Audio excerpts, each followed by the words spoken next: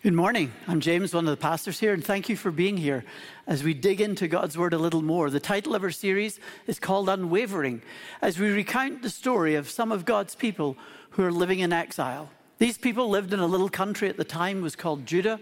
Jerusalem was their capital city, and they had been invaded and overrun by Babylonia, and many of the people had been transported away in exile to live in Babylon, far from home. And the big question really facing them, and the big question we read about in the story is, could their faith be sustained in such difficult circumstances? Would they be unwavering in their commitment to their God?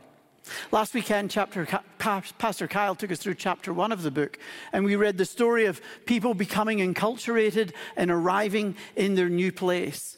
And we looked at some of the challenges of living in this place of exile, including isolation, being a long way away from your friends and family and your home and everything that felt familiar. Indoctrination, being forced to learn just not a new language or culture, but customs and beliefs and ways of doing things that you may not have felt comfortable with. And then came the sneaky part of gratification. If you do all the things we want, we'll give you good stuff. Just capitulate and fit right in. And lastly came the question of identification, where people were stripped not only of their language, but of their names and given new names, trying to eradicate their history, their story, and their identity.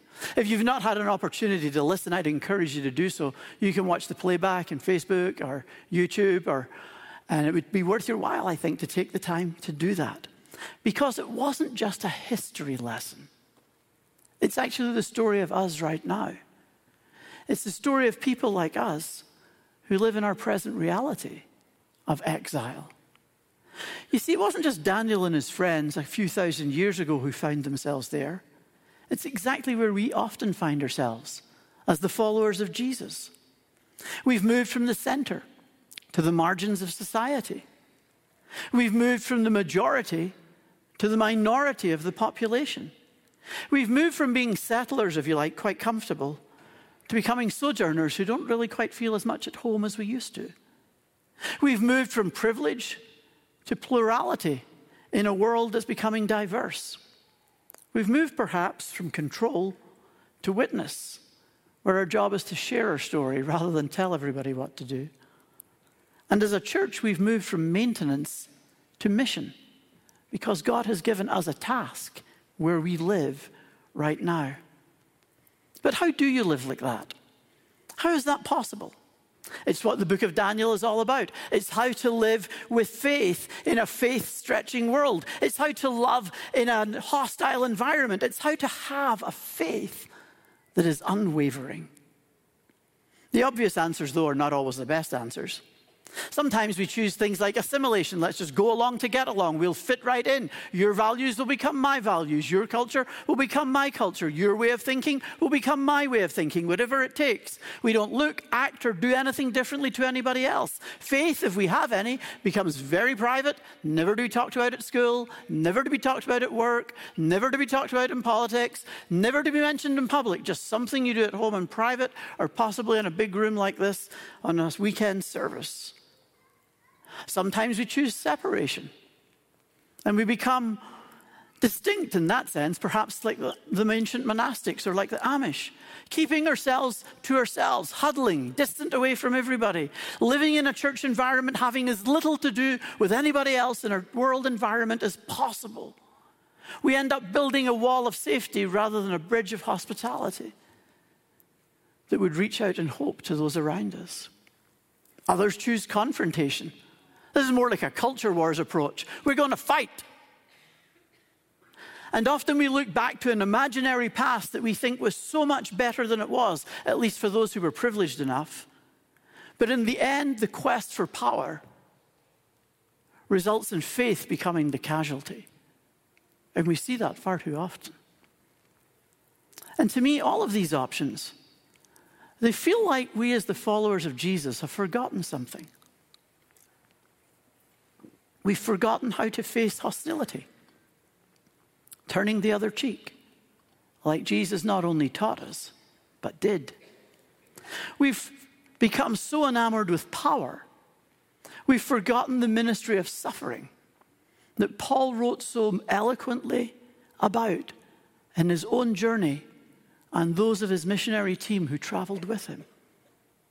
We've become so accustomed to wealth that we could not imagine poverty and utter dependence upon God to be our provider.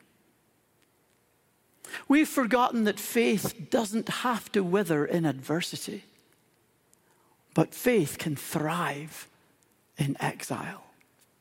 That might seem counterintuitive, but for Daniel and his friends, we discover their faith wasn't crushed in exile. It grew and expanded. Their circumstances were not a threat to them. They were an opportunity to display God's glory. They were unwavering. And today we're going to read to you from Daniel chapter 2 as we pay attention to a faith that listens. Here's how this week's story begins. In the second year of Nebuchadnezzar's reign, Nebuchadnezzar dreamed such dreams that his spirit was troubled and his sleep left him. So the king commanded that the magicians, the enchanters, the sorcerers, and the Chaldeans be summoned to tell the king his dreams. When they came in and stood before the king, he said to them, I've had such a dream that my spirit is troubled by the desire to understand it. The Chaldeans said to the king in Aramaic, O king, live forever. Tell your servants the dream, and we will reveal the interpretation. Nebuchadnezzar, bad dreams. Last weekend, Kyle shortened his name to Neb because it's easier to say. It's certainly shorter to type when you're trying to do that if you're as bad as typing at me. And besides, who actually would call their kid Nebuchadnezzar? Anyway, it turns out it's not the first time he's had a bad dream. He uses the word plurally in the first verse.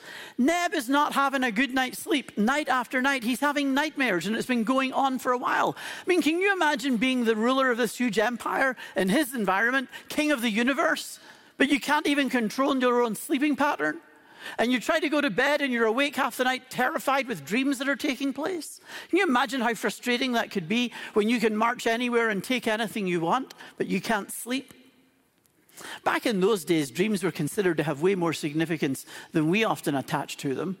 People believed that their dreams were messages from the gods. We usually think you're just eating far too much pizza at nighttime and now you can't sleep.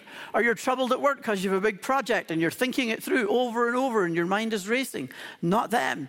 They believed dreams really mattered. In fact, there was a whole profession of people whose job was to explain dreams and interpret them. They made good money out of this. It was like a trade guild of interpreters for dreams. There was no Google for them. But they did have libraries of what they would call dream books, where they began to write down different aspects of dreams, symbols that may have appeared in your dream, and what they might mean. I dreamt last night I was living in New York. I have no idea what that would say in a dream book, but there you go. Nor do I want to, in case you're wondering. So all they were really saying to him was, look, King, if you tell us what it's all about, we can put it together with our dream book and tell you what it means. But first they needed him to explain what he had dreamt about. And so they say, O king, live forever, which is always a good approach to suck up to the guy who has absolute authority and can kill you if he feels like it. O king, live forever. And then they said, just give us the clue, give us the insight, what you can remember. We'll sort it all out. We'll get back to you ASAP. Did you notice also in verse 3 when they spoke to the king, it says that they responded in their own language, Aramaic. That was the language of commerce and of the empire. It was the language that Daniel and his friends had to learn so they could go to school and so they could go to work and so they could be part of Nebuchadnezzar's government. It's what they had to do. They had to figure out how to live in Babylon. And interestingly enough, when it says that they spoke in Aramaic, the actual book of Daniel changes language that it's written in. Right up until this point, it's been written in Hebrew. But the language changes. It's a very Semitic language, the same root, but it changes from Hebrew to Aramaic, and it will stay that way all the way through for a big chunk of what's going to happen in the book. I'll tell you a little bit more about that later. But for whatever reason, King Nebuchadnezzar is not very happy about their response. Maybe it's because he can't really recall his dream, so now he's in a quandary. What are they supposed to do? He can't recall the dream. They can't tell him what it meant if he doesn't give them a hint. Or perhaps he's come to the conclusion that these people are just charlatans who are making their money off powerful or perhaps even poor people, trying to sell them these strange stories. Whatever it is, he's not happy. And he needs a way to figure it out. So he opts for a carrot and stick approach. The carrot you can see in verse 6 if you've got a Bible with you or you're using a mobile device. The carrot, we're told, is gifts and rewards and honor. There's a lot in this for you if you get it right, boys. But the stick in verse 5 is a terrible death by dismemberment and destruction of your property. There's a predicament. Without detailed information about the dream, there's no way they can tell the king anything. And if they don't tell him something, they're all going to die in very short order. So for a second time in verse 7, they request more information. Just give us what you've got, king. And this time, the king is tired of them. He's tired of them playing for time. And he offers not the carrot anymore, just the stick. Tell me or you're dead. And once again, they plead for information. The Chaldeans answer the king, there's no one on earth who can reveal what the king demands. In fact, no king, however great or powerful, has ever asked such a thing of a magician or an enchanter or a Chaldean. The thing that the king is asking is too difficult, and no one can reveal it except the gods, whose dwelling is not with mortals. They give up. Nobody can do what the king wants. It's impossible. But I want you to pay attention to their closing remark. No one can reveal it to the king except the gods, whose dwelling is not with mortals. Any of you remember watching a movie that came out in 2010, I think it was, called Inception? They're as bad as Saturday Night. Honestly, you people need to get out and have a life and do something. Like, really? Now you know what to watch this afternoon or this evening. It's about a technology that allowed you to enter into somebody else's dream and enter in through their dream into their subconscious and rummage around. And it was used for commercial espionage so that you could go in, find somebody else's secrets, your competitor, some other company, dig around, find out what they were doing and get ahead because you could figure out what they were up to. You could extract something from their subconscious thoughts while they were dreaming. It's a fascinating movie. It's worth watching. And I think King Nebuchadnezzar must have been a Leonardo DiCaprio fan, because that's exactly what he's asking the magicians to do. Since he can't remember, you better get inside my head, figure out the dream was, and then tell me what it means. Except they can't. Nobody can do that. It's not real. The king is furious, and he issues a decree for all of them to be executed. It turns out that's going to include Daniel and his friends. And just imagine, last week as Kyle was teaching us in chapter 1, these guys all got a promotion from being prisoners of war to advisors, spiritual advisors to the king, standing beside him, telling him what's what. And now here in chapter 2, you discover the spiritual advisory department is being dismembered, literally cut apart. What would happen to their faith now? Somehow in verse 16, Daniel manages to get an audience with the king. And he too asks for a bit more time. The king calls him by his Babylonian name, Belteshazzar. He will not address him as a foreigner, as a believer in the true God. He calls him Belteshazzar, which means lady, protect the king. How demeaning. You can tell the king seems desperate, though. The Babylonians couldn't do much to help him. Maybe these guys can. We're not told explicitly, but Daniel's request is granted and he gets a bit of time. He wins some time, so he heads home, and his friends are there. He meets with the three of them, and he addresses them by their Hebrew names because they trust in God. And he calls them Hananiah, Mishael, and Azariah. And they know that they have one recourse. There's only one way to go, to pray to their God, the God of heaven. The Babylonian sages were only half right when they said, nobody could do this for you, king. Only the gods, and they don't live around here, so we're in trouble.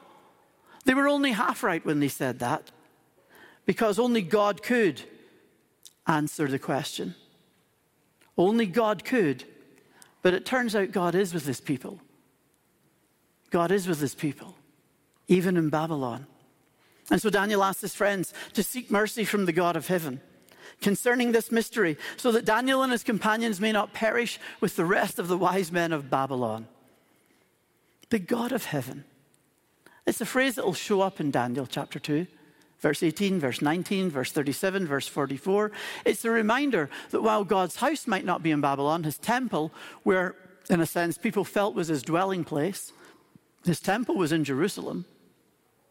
He may not live physically in that sort of sense, although it's a metaphor in Babylon, but he is with his people and always available to them and in contact with them.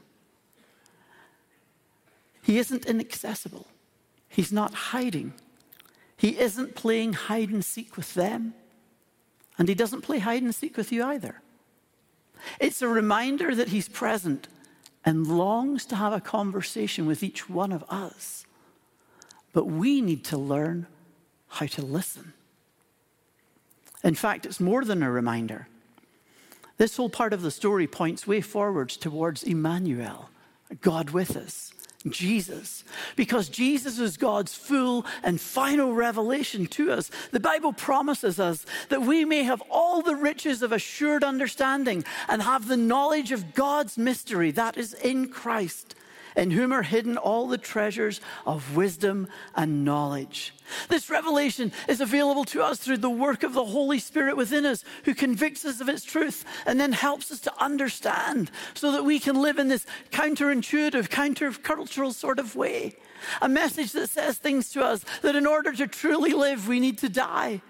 That we need to lose if we're going to gain, that we should rejoice in suffering rather than feeling sorry for ourselves, that we should pray for those who persecute us rather than try to kill them, that we would become a faithful, unwavering witness to the wonder of God and his presence in our lives and in our world.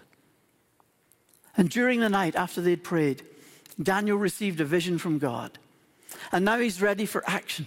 He knows what he's going to do. But first things first, and he begins to offer a prayer of praise to God, praising God for both his wisdom and his power. We read it beginning in verse 20 of chapter 2. Daniel said, "Blessed be the name of God from age to age, for wisdom and power are his. He changes times and seasons, disposes kings and sets up kings. He gives wisdom to the wise and knowledge to those who have understanding. He reveals the deep and hidden things. He knows what is in the darkness, and light dwells with him. To you, O God of my ancestors, I give thanks and praise. For you have given me wisdom and power, and have now revealed to me what we asked of you. For you have revealed to us what the king ordered." See what's going on here? As he gives praise, he reminds us it is God who is in charge. It's God who sets up and deposes kings and rulers. It's God who can change the seasons. That can be hard to believe as we watch the events in Ukraine or Israel and Gaza. It's easy to despair. It's hard to believe. Is God really in charge of this? Patience and mystery and unwavering faith can be hard to live with. It's also God who reveals deep and hidden things, Daniel reminds us. The things that we cannot see. When darkness creeps in, God knows what's going on. And it's with him that we face the uncertainty of days ahead. We're not alone. Daniel's praise song reminds us that God answers prayers because God controls history and God reveals his purposes to his people. If you like, he's the God of the impossible. What the wise guys could not do, what Daniel himself could not do, God can, and reveals his purposes and what's going on. He can reveal the dream and its meaning because God controls history and God reveals. He's the God of the impossible. Sarah and Abraham, if you remember the story in Genesis, the first book in the Bible, they're so old, they should have been sitting around or using a walker when they were going out for a stroll.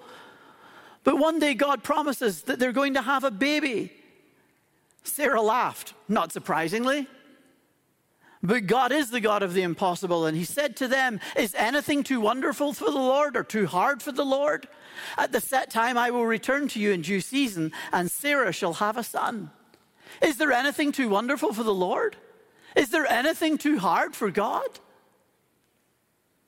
Where the scholars of Babylon had come to the end of their abilities, Daniel's God was just beginning. He's just getting started. He could reveal the dream because he's the revealer of mysteries, we see in verse 29. Do you believe it? Do you believe that that's your God? When life throws the curveball and the news is overwhelming, when despair sets in, when the fear of unsurmountable problems is tying your stomach in knots, do you believe that your God is the God of the impossible? Daniel did. And so he gets another audience with the king. But when they're talking together, Daniel takes his sweet time to get to the point. That's bravado, if you ask me. But he wants the king to look beyond human ability towards God himself, the God of heaven. Because this is not Daniel's smarts. This is what God has told him. In verse 27, Daniel answered the king, "No wise men, enchanters, magicians, or diviners can show to the king the mystery that the king is asking. But there is a God in heaven who reveals mysteries, and he has disclosed to King Nebuchadnezzar what will happen at the end of days. Your dream and the visions of your head as you lay in bed were these."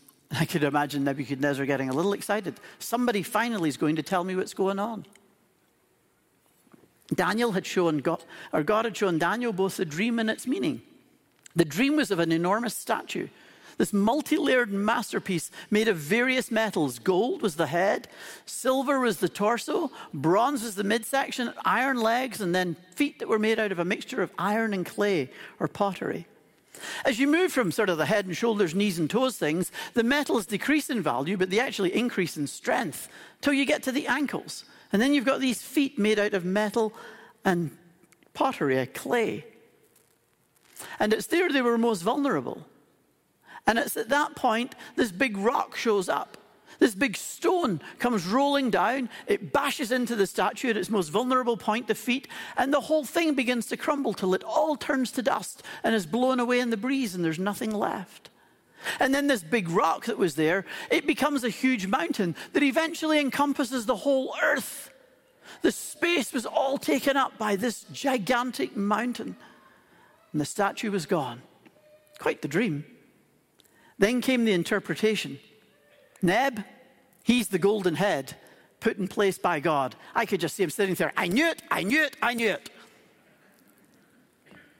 You got to feel good about that. But change is coming. And everyone is replaceable, even the king. Kingdoms tumble and kings fall. Regimes, they come and they go. Eventually, the stone, this big rock, will replace them all. The exiles who are living in Babylon, God's people, they may have to deal with King Neb and all of his inhumanity, and then deal with his metallic successors as they come along. But the rock is on its way. And that's God's promise to us too. We may live in a time and place that feels like exile. You may struggle with all sorts of things in your own personal life right now that make it seem as though God's far away from you, and it seems so difficult. And maybe the circumstances of your life are too much to bear. And maybe like me, you kind of quit watching the news after a while because it's too horrific and depressing. But here's the truth. The rock is on its way. Of course, there's some relief for the king. This wasn't going to happen, at least not anytime soon. It's all going to happen after him. There's no assassin waiting in his bedroom for him when he goes to rest that night. He could sleep easier. And to feed his own ego a little more, every successor would be a bit of a downgrade, not quite as golden as him. I guess that made him smile too. But one of the challenges for people like us reading this book so much later is trying to make sense of these visions and dreams. And in the new year, we'll come to a whole section of the book that's filled with them. In this instance, we're often anxious to know, what do these parts of the statue actually mean? What are they representing? What's it all about? Daniel tells us that the gold head represents King Nebuchadnezzar and the kingdom of Babylon. As for the rest, there's actually a couple of theories if you're interested. One gets called the Roman theory. Gold is Babylon, we get that. Silver is the Medo-Persian Empire. Bronze would be the Greek Empire. And iron, the Roman Empire. And the toes would be the breakup and the fragmentation of the Roman Empire all the way to today. The other one's called a Greek theory. Gold, again, Babylon. Silver, the Medes. Bronze, the Persians. Iron's the Greek. And then the toes are the Greek Empire that splits up after the death of Alexander the Great. Essentially broke into two great parts. One led by the Ptolemies, who focused their attention to Egypt, and the other by the Seleucids, who focused their attention on Syria, which would also include Israel. That's what it might possibly mean. And it's fascinating stuff, except we need to remember that Daniel is giving a theology lesson to the king, not a history lesson. It is the theology of history rather than a timeline for history that we see here. I need you to understand that. It is a theology of history, not a timeline for history that Daniel offers to the king. The point of the dream is not figuring out what everything in the statue means. The point of the dream is paying attention to the stone. Verse 44. And in the days of those kings, the God of heaven will set up a kingdom that shall never be destroyed, nor shall his kingdom be left to another people. It shall crush all these kingdoms and bring them to an end, and it shall stand forever. Just as you saw that a stone was cut from the mountain, not by hands, and that it crushed the iron, the bronze, the clay, the silver, and the gold, the great God has informed the king of what shall be hereafter. The dream is certain, and its interpretation trustworthy. The stone, we are told very clearly in verse 44, is the kingdom of God. It is a kingdom that comes from outside. It isn't just the next in a series of human empires that we've all lived for thousands of years. This is something else. It's what Jesus meant in John 18:36 when he said, "My kingdom does not belong to this world." If my kingdom belonged to this world, said Jesus, my followers would be fighting to keep me from being handed over to the Jews. But as it is, my kingdom is not from here. And Jesus is not simply saying, well, mine's a spiritual kingdom, so none of this stuff really matters that's going on round about. Mine's kind of invisible and very different. That's not what he's saying. He's not trying to say, I'm not very political. Leave that stuff alone. Let's just sing some songs. He's saying that the origin of his kingdom is not from human power, but from God's power. But this kingdom will be established on earth. It will replace the other kingdoms, but it will not destroy the world. It will not destroy God's creation. This is a creation being renewed and restored by its rightful owner, God himself. And because God is at work, his kingdom is indestructible and will last forever. The rock is on its way. In verse 35, we read that the stone struck the statue and became a great mountain and filled the whole earth. God's kingdom grows and spreads until it encompasses everything. There's lots of stone images in the Bible that can help us set the scene and figure out what's going on here. For instance, in Psalm 118, you could read this: "The stone that the builders rejected has become the chief cornerstone." Jesus used those words. Luke chapter 20, he's telling the story of these tenants that a farmer had let use his property, and they were kind of ripping him off and doing bad things. And when anybody came to collect the money, they'd beat them up and send them on. Eventually, the owner sent his son to go and talk to them, and they just killed him. It was a picture of Jesus himself. But Jesus used this cornerstone image right there in that story, saying something about himself and who he is. Or in 1 Peter chapter 2, Peter writes this: "Come to him," Jesus he means, "a living stone, though rejected by mortals, yet chosen and precious in God's sight.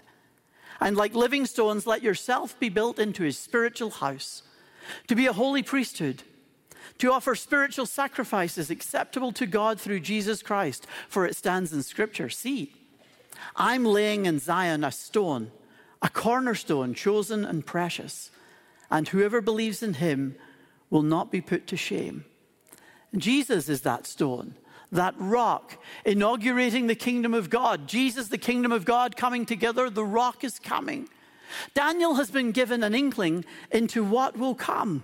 Who will come? Jesus. He's the stone. And yet few notice.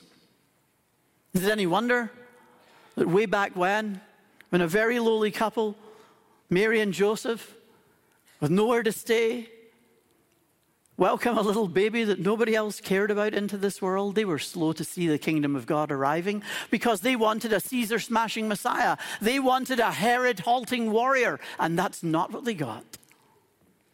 What they saw instead was an itinerant teacher with a group of mostly failed apprentices wandering around the countryside with them with nowhere to stay and not a bean to their names. They heard stories about the kingdom of God, but instead of crushing statues and filling the whole earth, this kingdom seemed a little bit more like an itty-bitty mustard seed, or like some invisible yeast in a loaf of bread. Apparently, this kingdom was going to work differently, they thought, but grow it would. The little seed would become a huge tree. The little pinch of yeast would make a huge loaf, and grow it will.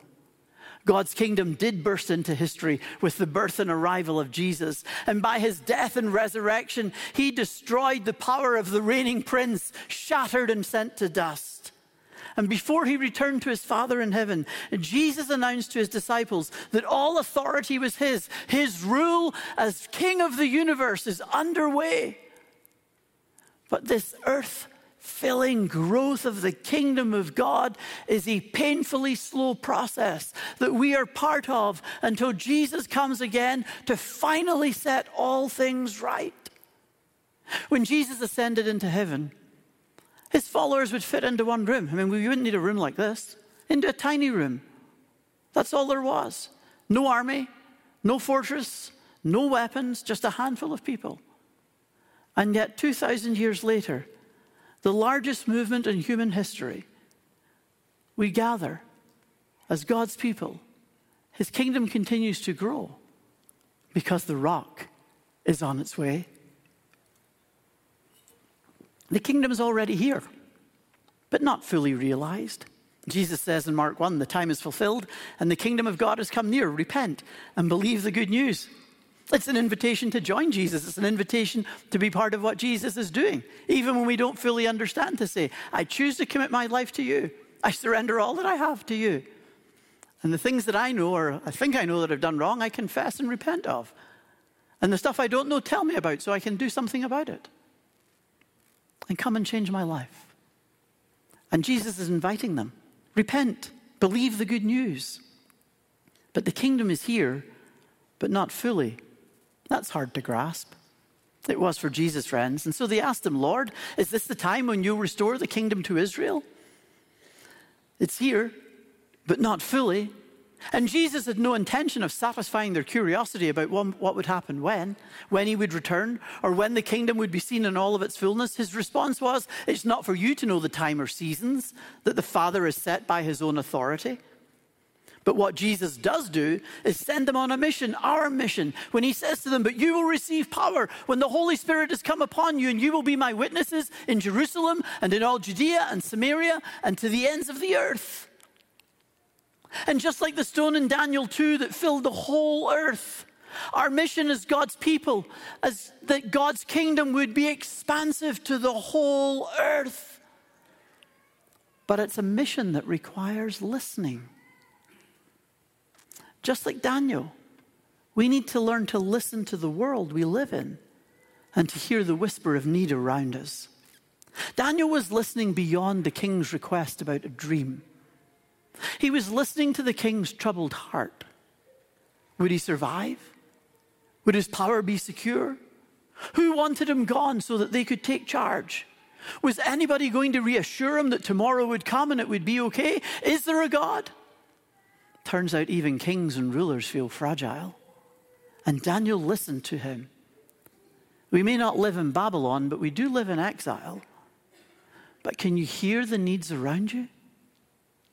Can you hear the cry of the least and the lonely and the lost and the broken that you meet every day?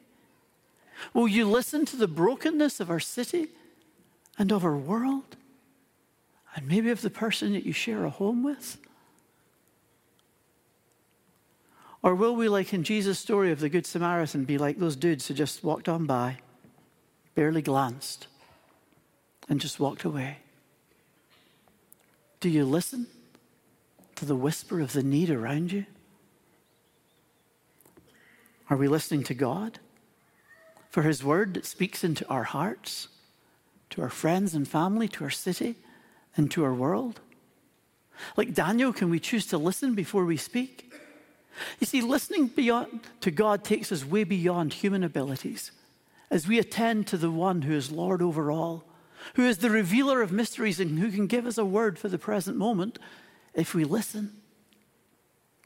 Daniel listened to the king and he listened to God, and God had things to tell Daniel. And so Daniel listened, and listening enabled him to answer the king and speak into the difficult situation.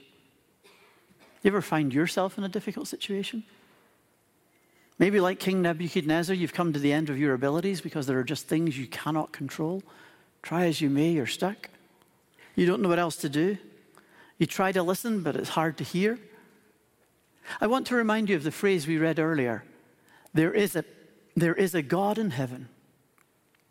Could that reality change how you see your situation today? Maybe you've tried to make a particular relationship work and it just hasn't. You've tried to fix what was broken, but you've failed and you're not sure what else you could do.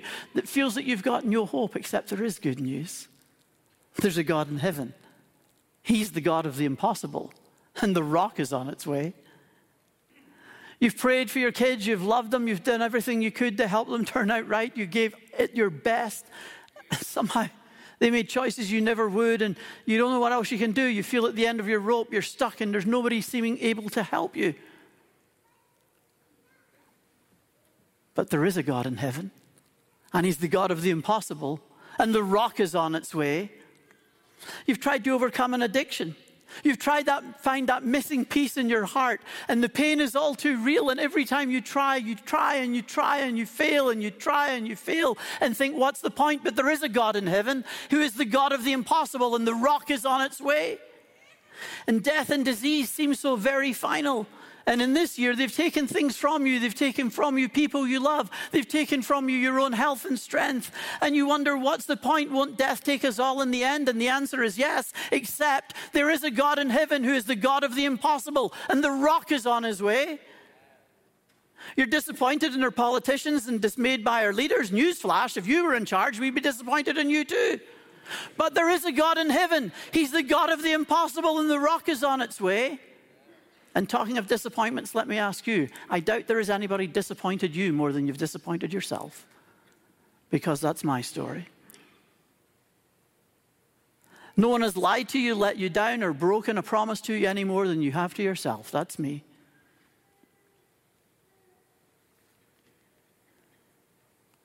How much confidence do we really have to go forward to a better future? But there is a God in heaven who's the God of the impossible, and the rock is coming. Yeah. Do you recall I mentioned at the start of chapter 2, they changed the language from Hebrew to Aramaic? It goes back to Hebrew again in chapter 8. We'll get there. But it's as though all through these stories that you see God surrounding his people in Babylon. They're a long way away. They're in a lot of trouble, but he's with them. And even in the very structure and language the book is written, it's bracketed in. They may be in Babylon all trying to figure out Aramaic and life there, but the reality is the God who spoke to them in Hebrew has surrounded them. Even in the writing of the book, they're never alone, because there is a God in heaven, and he's the God of the impossible, and the rock is on its way. God is with his people wherever they are, even in exile. He is unwavering. And because he is unwavering, our faith in him can be unwavering. Are you listening?